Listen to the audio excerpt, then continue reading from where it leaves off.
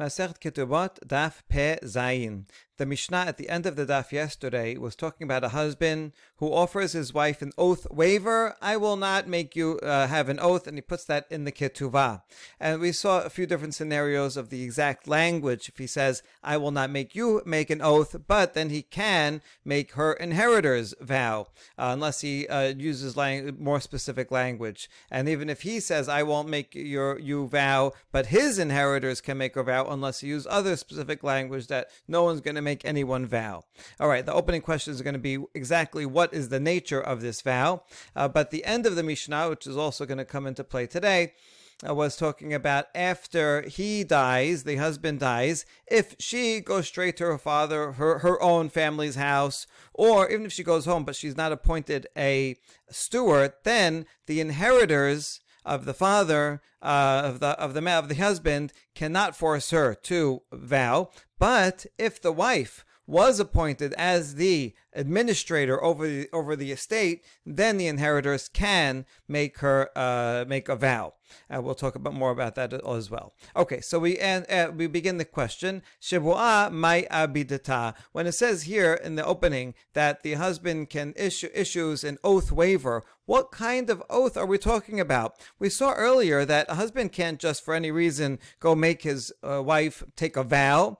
There was the opinion of Rabbi Eliezer who thought that yes, a husband can make his wife take a vow even about dough. But Tanna Kama did not say that. He said he can only make her take a vow if she's going to be the storekeeper or the stewardess over the estate. So when it says here in the Mishnah that the husband gives this oath waiver, what kind of oath would she have to take if not for this oath waiver? We have two opinions. Amar Rav Yehuda, Amar Rav, Al apotropia shenaasit bechaye ba'ala. It is in fact about the case where she became a steward over his property during his lifetime, and then he has the right to make her vow.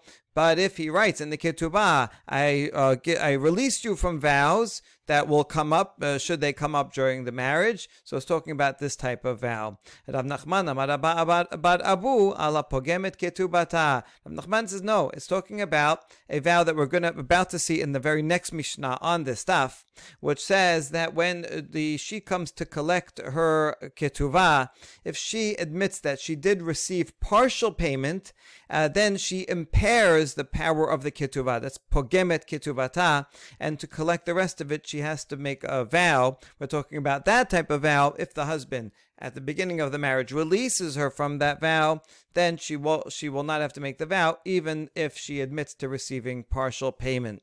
All right, that's the two opinions. And now we're going to reject one of them. Azal Rab Mordechai Amara Lishma Ata Kamed Rab Asher. Rab Mordechai said the following in front of Rab Asher. Bishlama lemanda amar ala pogemet ketubata demaseka adata dilma mistarche le zuze veshakilna meketubatai v'amra le ketob li dela mishtabat li. I says I understand the second opinion of Rav Nachman, who says that it's talking about a case where she impairs her ketubah. At the beginning of the marriage, the idea is raised in her mind, says, I may need an advanced payment. I may need some cash. And then I'll take the money for my ketubah in advance. I'll receive partial payment for my ketuvah, and then and she will tell him, write for me that I don't have to vow. Since at the beginning of the marriage, there's a strong likelihood that she may want a cash advance, and she doesn't want to have to vow at the end when she comes to collect the rest of her ketubah. So it makes sense that a woman would foresee this happening and ask the husband to release her of vows. I got that. Rav Nachman makes sense. But according to the first opinion, that of Rav Yehuda in the name of Rav, that we're talking about a case where she is made into an administrator over his properties during his lifetime, and in that case, yes, normally he can make her take vows. Ihi mi havat yadana demotiv la apotropia. Do you think she knew that he would ask her to be the administrator? Damra le ketov li de la mashpat li, and that she would foresee that happening and therefore say, hey, can you write for me that you release me from vows? Should I be an administrator? This is an unlikely scenario. Most of the time, husbands do not ask their wives to be administrators over the property, so it's not something that she would foresee, so it doesn't really make sense that she would ask him to write this in the ketuvah. So the first case is likely, the second one is not likely, and therefore the answer of Rav Yehuda Amarav doesn't make sense. That's what Mordechai asks Rav Asher. Rav Asher answers, Amarle, Atuna hamatnitu la, anana hamatninan la. Rav Asher says, oh, you applied Rav Yehuda's statement to the Resha of the Mishnah. We learned it regarding the Sefer. What we see here is that a lot of times statements of Amoraim that are a commentary on the Mishnah, sometimes it's not clear at what line of the Mishnah it actually applies to, and so it could move around, and it makes a big difference in the meaning. So Rav Asher says Rav Yehuda was not talking about the opening of the Mishnah. In the opening of the Mishnah, that a husband can issue a waiver, that in fact was talking about an impaired ketubah, and everyone agrees with that, with Rav Nachman. Even Rav Yehuda would agree with Rav Nachman. What Rav Yehuda said, he was talking about the end of the Mishnah. Halcha mikebed ba'ala lebet abiha o shechazra lebet chamia velo naset apotropia. If a wife goes directly from the cemetery to her own father's house, or even if she returns to her her in-law's house, but she's never made an administrator, then the heirs of the husband cannot make her take a vow. She did not have access to the property, so she has nothing to defend. But if she was made an administrator, then there is suspicion that maybe she mishandled some of the property. So Yorushin mashpi'in ota al atid lavo. Then the inheritors can make her vow about what will happen in the future. So this is not actually about the future, but it means from some point and on, either from death on or from the burial on. That's what we're going to talk about. But they cannot make her make a vow what happened earlier, what happened before that. So when exactly is the future and when is exactly the past that he cannot make a vow? Shavad, my avidite. What do you mean? What past? Or why would he have to? How could the inheritors make her take a vow about something that happened way in the past? Amar Rav Yehuda Amarav al apotropia shenaset bechaye habaal. So this is the statement. Rav Yehuda Amarav, when he said the statement, he wasn't talking about the beginning of the Mishnah, but rather about this line, that the past means if during his lifetime, while he was alive, he made her the administrator, then even though the husband can make a vow that she's doing the administration well, his heirs cannot go and make her take a vow about the past when she was an administrator. Maybe you think that they could because the father could, so maybe they could also. No, and about the past, that's talking about when she was an administrator during his lifetime.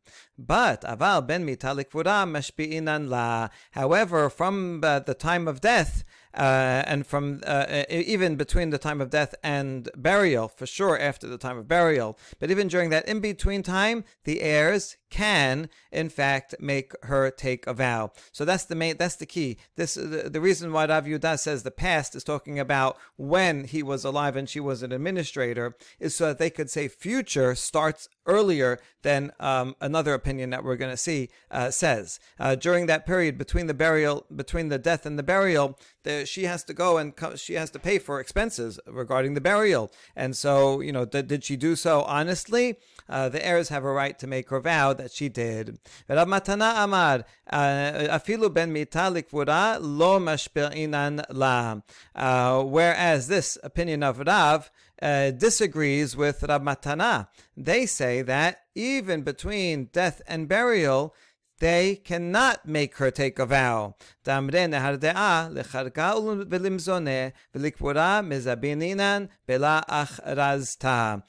Because they say, after all, in Nehar De'ah, that regarding the head tax that has to be paid for the members of the family, or the sustenance that has to be given to the wife and the children, and the expenses for the burial, we sell property without an announcement. Normally, if you want to sell property that is part of an estate that belongs to heirs, you have to make the court has to make a public announcement, wait 30 days, make sure that it's being sold for the highest bidder. But in this short time period between death and burial, there's no time for all that. And therefore, the court administrating the estate has a right to sell immediately without announcement. So too the wife, if she's in charge of paying for the burial, paying for those expenses during that in-between time, we don't make her take a vow because we know that this is a crunch time, and we just like we don't make an announcement, we're not so particular, so we can't be so particular and make her take a vow, so there's no vow. So this is a machloket between Rav Yehuda and Rav Matana about that in-between time, whether she makes a vow between about her administration of the finances between the death and the burial. But both of these sages would agree with Rav Nachman and regarding the first clause, that when the husband gives the oath waiver, that's talking about an oath for an impaired ketubah. Okay, good. And now we're going to see some other formulations. The Mishnah mentioned a few formulations where he says, I will not give you a vow, I will not issue a vow to you or your inheritors, I and my inheritors won't make you take a vow, and so on. So what about some other ambiguous statements? Amar Rabba Amar Rabbi Chaya, Delo neder u delo shibu'ah. If a man says, we're going to get married, and there will be no vow and no oath. In that case, it means hu eno yachol hashpiah. He cannot administer an oath to her, but aval yorshin mashpinota. But his inheritors can, because he just says, I'm not going to give you an oath, but it doesn't say anything about his heirs. And naki shibu'ah, if he says, you are clear from vows, you are clear from oaths, then ben yorshin and mashpinota, that means he and his heirs cannot make her take a vow. Because the word clear means you are clear from oaths no matter what. No matter who's asking you. Rav Yosef ve'amar Rabbi Chaya. That was one version of Rabbi Chaya in the name of Rabbah. But Rav Yosef said a different version of what Rabbi Chaya said. The first half is the same. If he says, I'm not going to take you will have no vow or no oath, then the husband cannot make her take an oath, but the inheritors, they didn't agree to that, so they can. If he says you are clear from oath, clear from vows, then both he and his inheritors can make her take a vow. Why? Because this language of clear means clear your name of any suspicion by taking an oath. So this is the exact opposite, right? The first version said naki means that you are clear from taking an oath, so you don't have to take an oath. Here it means you are clear with an oath. You clear your name by taking an oath. So then even the husband himself can make her take a vow. Another formulation. Shalach Rabbi Zakai lemor ukva. Ben de lo shibu'ah. Ben de naki shibu'ah. Ben de lo neder. Ben de naki neder. Bin chasai. Hu eno yachol lahashbi'ah. So Rabbi Zakai told Mor Ukva that doesn't matter if you say no oath or clear from oath, no vow, clear from vow. Those are all the same. The key is, what is the object that you're putting it on? If you say, no oath regarding my property, then the husband cannot make her take a vow while he owns it, because he said my property. Aval yorshin mashpinota. But the heirs can, because at that point it's not the husband's property anymore, it's the heir's property. So once it transfers ownership, the waiver does not apply. However, if the husband said min nichsaya ilen, no oath regarding this land, Ben hu ben yorshav en mashprinota. Then it doesn't matter who owns it. It applies to the land itself, no matter what, and therefore both he and his heirs cannot make her take an oath. Good. Amar Rav Nachman Amar Shemuel Mishum Abba Shaul ben Ima Miriam. Rav Nachman, the second generation Amorah, said the name of Shemuel, the first generation Amorah, who said in the name of Abba Shaul. There is a Tana named Abba Shaul, but this is probably not the same person, because this person has another lineage. That's somewhat unusual to make a lineage after a person's mother. But sometimes when a person, either their father was out of the picture or their mother is very prominent. So this is Abba Shaul. Abba would be like saying sir, a honorific. And Ima Miriam, Ima is also probably like saying madam, also an honorific. Okay, so this person, Abba Shaul, seemed to be before contemporary or before Shemuel. So he's right on the balance of being a Tana, a late Tana, or an early Amorah. Okay, in any case, he says the name of Shemuel. Shemuel says in his name, Ben de la Shibua, Ben de Naki Shibua, Ben de la Neder, Ben de Naki Neder, Ben Menechasai, Ben Menechsaya Ilen. He says all the formulations you said up until now don't matter. It doesn't matter if you say no vow or clear from vow. It doesn't matter if you say my property or this property. Ben Hu, Ben Yoshev, and Mashpirin Ota. All those formulations mean that he's not going to make an oath and his heirs cannot take an oath. That's what they have in mind. אבל מה אעשה? שהרי אמרו חכמים, הבא להיפרע מנכסי יתומים, לא ייפרע אלא בשבועה. However, Abba Shaul says, what can I do? I would say that no one can make her take an oath. That's what it means. No oath. Clear from oath. It doesn't matter if you say this land or that land. It all has the same intention. That right. The idea is that he says you don't have to take an oath ever. But even though that is what the meaning is, there's an overriding principle that the sages said that if anyone wants to collect from orphans, if there's an outstanding debt, or a wife wants to pay a ketuvah, cannot be paid unless they take an oath. That was a decree that the rabbi said to protect the money of the orphans. So since that's a preceding law that overrides the oath waiver. So even though the husband said you don't have to make an oath, but it doesn't apply to the orphans ever because of that overriding principle. Okay, Vika de Amrila Matnita. This whole statement that we just said is repeated exactly word for word, except that now it's a Baraita. Abba Shaul ben Ima Miriam Amar. In other words, not Shemuel saying it in the name of Abba Shaul, but rather an independent Baraita, which would mean now we're considering Abba Shaul for sure to be a Tana. He said, Ben de lo shiwa, ben de naki shiwa, ben de lo neder, ben naki neder, ben menechasai, ben menechasaya ilen, ben hu, ben yorsha, ben nashbi'inota. So once again, all of these formulations mean that his intention is, not his heirs, can give an oath. Aval, but there's an overriding principle that anyone who wants to collect money from orphans has to make an oath, and so the wife will have to make an oath.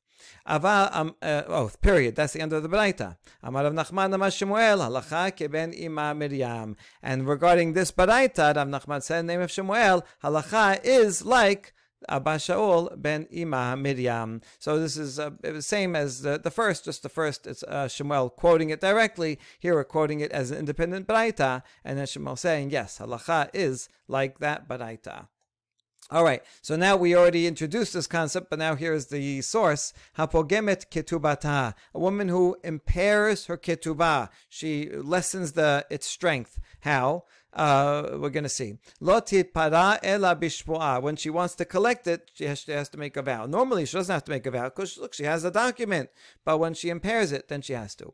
Or edechad meidashi peruah, or it gets impaired not by her but by one witness. One witness comes and says this ketuvah was paid. Well, in that case, the husband says, "Look, I have one witness." Now, if he has two witnesses, case closed. One witness is not quite strong enough to close the case, but it is strong enough to require her to make a ketubah. Lo tipara ela bishbuah. She cannot get paid unless she vows.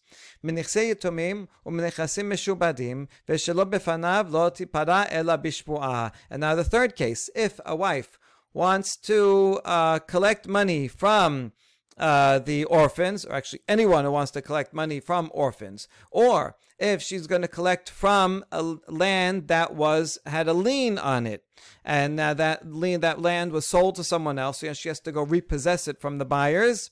Or if the husband is not in town, which that would be a case where the husband gave a get to his wife and then left. Right, he went to another country immediately afterwards before he paid the ketubah, and she comes and she wants to have the ketubah paid, but he's not around. In all these three cases, she has to make a vow, right? Because the husband isn't there, the litigant isn't there directly, and she's dealing with some third party. So she has to make a ketubah. She has to make a shivuah. Good. Now the rest of the Mishnah is going to explain each of these cases. It's actually quite an elaborate explanation, unusual for the Mishnah. That's usually much more terse. So, okay, hapogemet ketubah kata kesad. The first case of an impaired ketubah, what does that mean? Hayta ketubata elef zuz v'amad la hitkabalt ketubatich. The ketubah was worth 1,000 zuz, and he says, I already paid you all 1,000. V'yomedet lo hitkabalti ela maneh. She says, no, you only paid me 100. Lo tipara ela bishpu'ah. So then she cannot collect unless she makes an oath. This is seems to be an application of the principle of modeh b'miksat. Anytime someone claims, hey, you owe me money, but they admit that part of it was paid, so they're admitting partial, but they think that they admit partial payment, they have to make a vow to pay the rest. If the other party says, I already paid you the whole thing. The Gemara will ask if this is in fact a deoraita shivuah under that category. Okay, that's the first case. What's the case of one witness that says it was paid? If the ketubah was 1,000 and the husband said, I already paid you the entire 1,000. She says, I didn't get any money, 0. But then one witness comes and says, you were paid the entire amount. So if she makes an oath, then she can collect the rest. So the oath is strong enough to counter the one witness. How would the lien property case work? A man, the husband, sold his land to someone, and now she comes to collect her ketubah, and he doesn't have money on hand, so she can go to the purchasers and say, sorry, I had a prior lien before your purchase, and she can collect it from them. If she does that, lo tipara ela bishbuah, she has to make a vow before she can take it from that third party. What will be the case of heirs? If he died, and now the property goes to his heirs, let's say his sons. And she wants to collect from the heirs. She has to make a vow. This is the law that Abba Shaul was referring to, that you always have to make a vow to collect from heirs. What will be the case of where he's not around? He's still alive, so it doesn't go to his heirs. He owns it.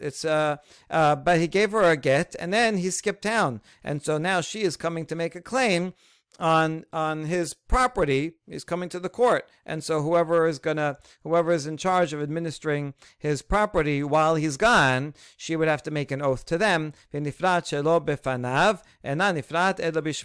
makes an oath, then she has to make an oath in order to collect her money when the guy is not around. And last statement of the Mishnah, Rabbi Shimon Omer, Kol zeman shi tobat ketubata, היורשים משביעין אותה, ואם אינה טובת כתובתה, אין היורשים משביעין אותה.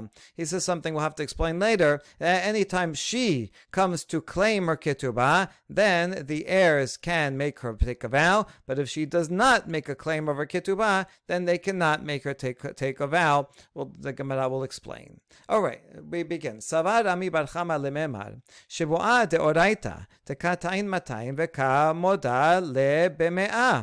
So Rami Bar Chama suggested that this oath of a woman who admits to receiving partial payment, that is a deoraita oath, because it's the same as any case of modeh b'miksat, right? If someone's claiming 200 and admitting that they already got 100, so that was modeh b'miksat. Havyaleh hoda'a b'miksat hatana v'chol modeh b'miksat hatana yishaba. That's a Torah law that they would have to pay, they would have to make a vow, and so this would be an application of it. That's what Rami Bar Chama thought to say. However, Amar Rava shte teshuvot badavar. Rava says no, it's impossible that this is a deoraita vow, for two reasons. Chada de kol nishba'in shebat Torah nishba'in velo meshalemin. One rule is that all the oaths that are required in the Torah are oaths that one would make a vow and not have to pay. In other words, it's an oath given by the defendant. The plaintiff comes and says, you owe me money, and the defendant can make a vow and get out of paying. Whereas here, it's the wife. She's the plaintiff. She's trying to extract money, and here it says that she can take a vow and extract money. That can't be. Therefore, that proves that it's not a Torah oath, it's a D'Rabbanan oath. Right? She's vowing and receiving, and not vowing and not paying. So that's rule number one. Ve'od en nishba'in al kefirat shibud karkaot. There's no vow in any case that is regarding land or a lien on the land. So if the same case of modeh b'miksat, right? I say I paid you already 10 fields, and you say, no, you owed me 10 fields, but you only paid one, but you owe me 9 more. So that's also a case of admitting to partial payment, but if it has to do with a field, then there's no biblical oath regarding fields or any loan that has a lien on a field. Also, there's no Torah oaths. And for those two reasons, Rava says, it has to be D'Rabbanan elamar Rava midrabanan. And why did the rabbis require her to take an oath? Tepara dayik. Because usually someone who is paying is very precise. They remember exactly what they paid. So that's the husband here. He surely remembers. If he paid, it makes sense that he remembers exactly how much he paid, because it's painful whenever you have to take out money and pay someone. You have to think, okay, do I have enough money? Can I pay the whole thing? So you're going to remember exactly. Dimi para ladayek, but the one who gets paid is not always so precise about the exact amount, right? It's just, you don't have to go through that pain of having to take out money and give it. You're just receiving it, and you may have forgotten if it was a part of it or the entire amount. And so maybe she, the wife who's getting paid, when she received something, she didn't remember precisely if it was the full payment, and she remembers partial payment. So we're going to make her take a vow, so that she'll be precise. She'll go back, check her bank records, and remember exactly how much she got paid. And so that's the reason for the vow. Okay, good.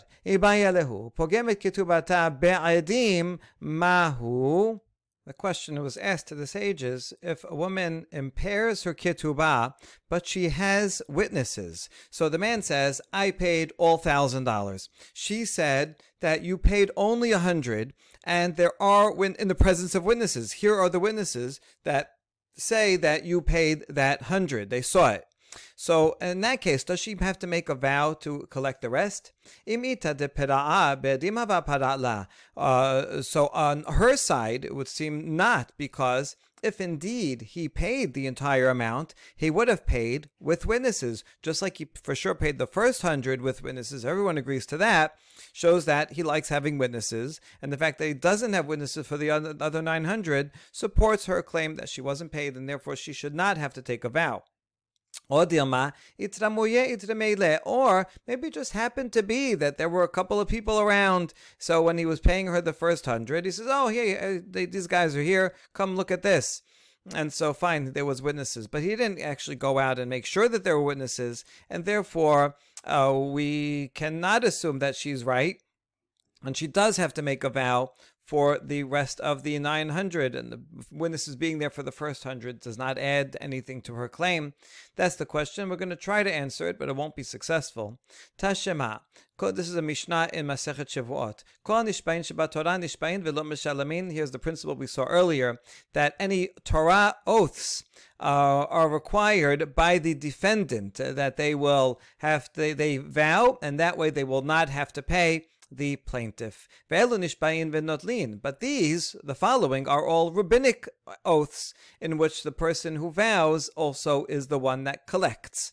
Ha-sachir, a hired worker who is making a claim against the employer, saying, hey, you didn't pay me, and so he makes an oath. Ha-nigzal, someone who is stolen from. That would be a case where he can prove that this thief stole something, but the details are not proven, so he makes an oath about exactly how much he has to pay. Nechbal, someone who was injured, again, where there must be some proof that he was injured by this particular person, but he makes a vow regarding the details of how much he is owed.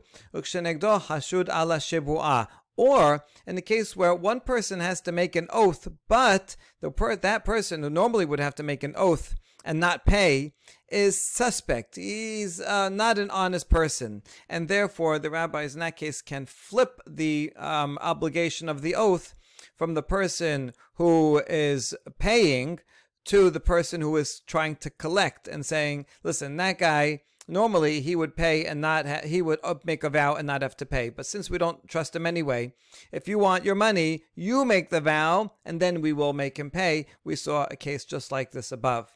Chenvani al pinkaso, if there's a storekeeper who's owed money and he has it written in his notebook, so he can take a vow, so he can collect money. The exact details of these cases there's lots of commentary on, but we'll just explain them simply here. Hapogem shetaro shelo be'adim, and the last one is our very case. Someone who impairs his contract, could be talked by anyone in any loan contract, but we can apply it here also to a ketuvah. Someone who, let's say a woman, who impairs her ketuvah without witnesses. She says, I admit that you paid me 100, but not the rest of the 900. So if there's no witnesses, then she would have to make a vow, and she collects. So we can infer from this Mishnah, shelo be'edim in, she has to make a vow when there's no witnesses. Be'edim la, but if there are witnesses to the 100, then she does not have to make a vow, because she can claim, look, so you always pay with witnesses, and the rest of the 900 there was no witnesses, so no vow is needed. So it seems we can answer the question based on this Mishnah, but then we reject it. Lami baya kama, not necessarily. Maybe the Mishnah is saying a case where that is the bigger chidush, and all the more so our case. Lami baya be'edim. I don't even need to say a case where there are witnesses, that for sure you would need to make a vow. But if there's no witnesses, I might have thought that, look, he says, I paid everything. She says, she admits of her own free will. There's no witnesses around. She comes and says, actually, you paid me 100, but not the other 900. She easily could have said, no, you owe me the whole 1,000, and she would have collected without a vow. So therefore, her admission that she got paid 100 is like she is returning a lost object to him, that he wouldn't even be able to prove. Therefore, we might have thought that she should be able to collect without an oath when there are no witnesses. That's why this Mishnah says, even if there's no witnesses, she still has to make a vow. All the more so where there are witnesses that will prove that she received the 100, and that she could not have hidden that fact. So that impairs the ketuvah, because it shows that there was some payment going on here, and so we might have thought that then in that case she would have to make a vow. So for sure not. If in the case where there's no witnesses, she has to make a vow, even though she would be believed totally, then all the more so she would have to make a vow when there are witnesses to that partial payment. And so there's not necessarily a proof from this Mishnah. Okay, next question. Mahu. A man says, I paid you the whole thing. She says, you paid me 100 in very tiny installments. And she has a record. On this date, you gave me half a penny. On this other date, you gave me another half a penny. And she has everything so meticulously recorded, even down to something that is a very tiny amount.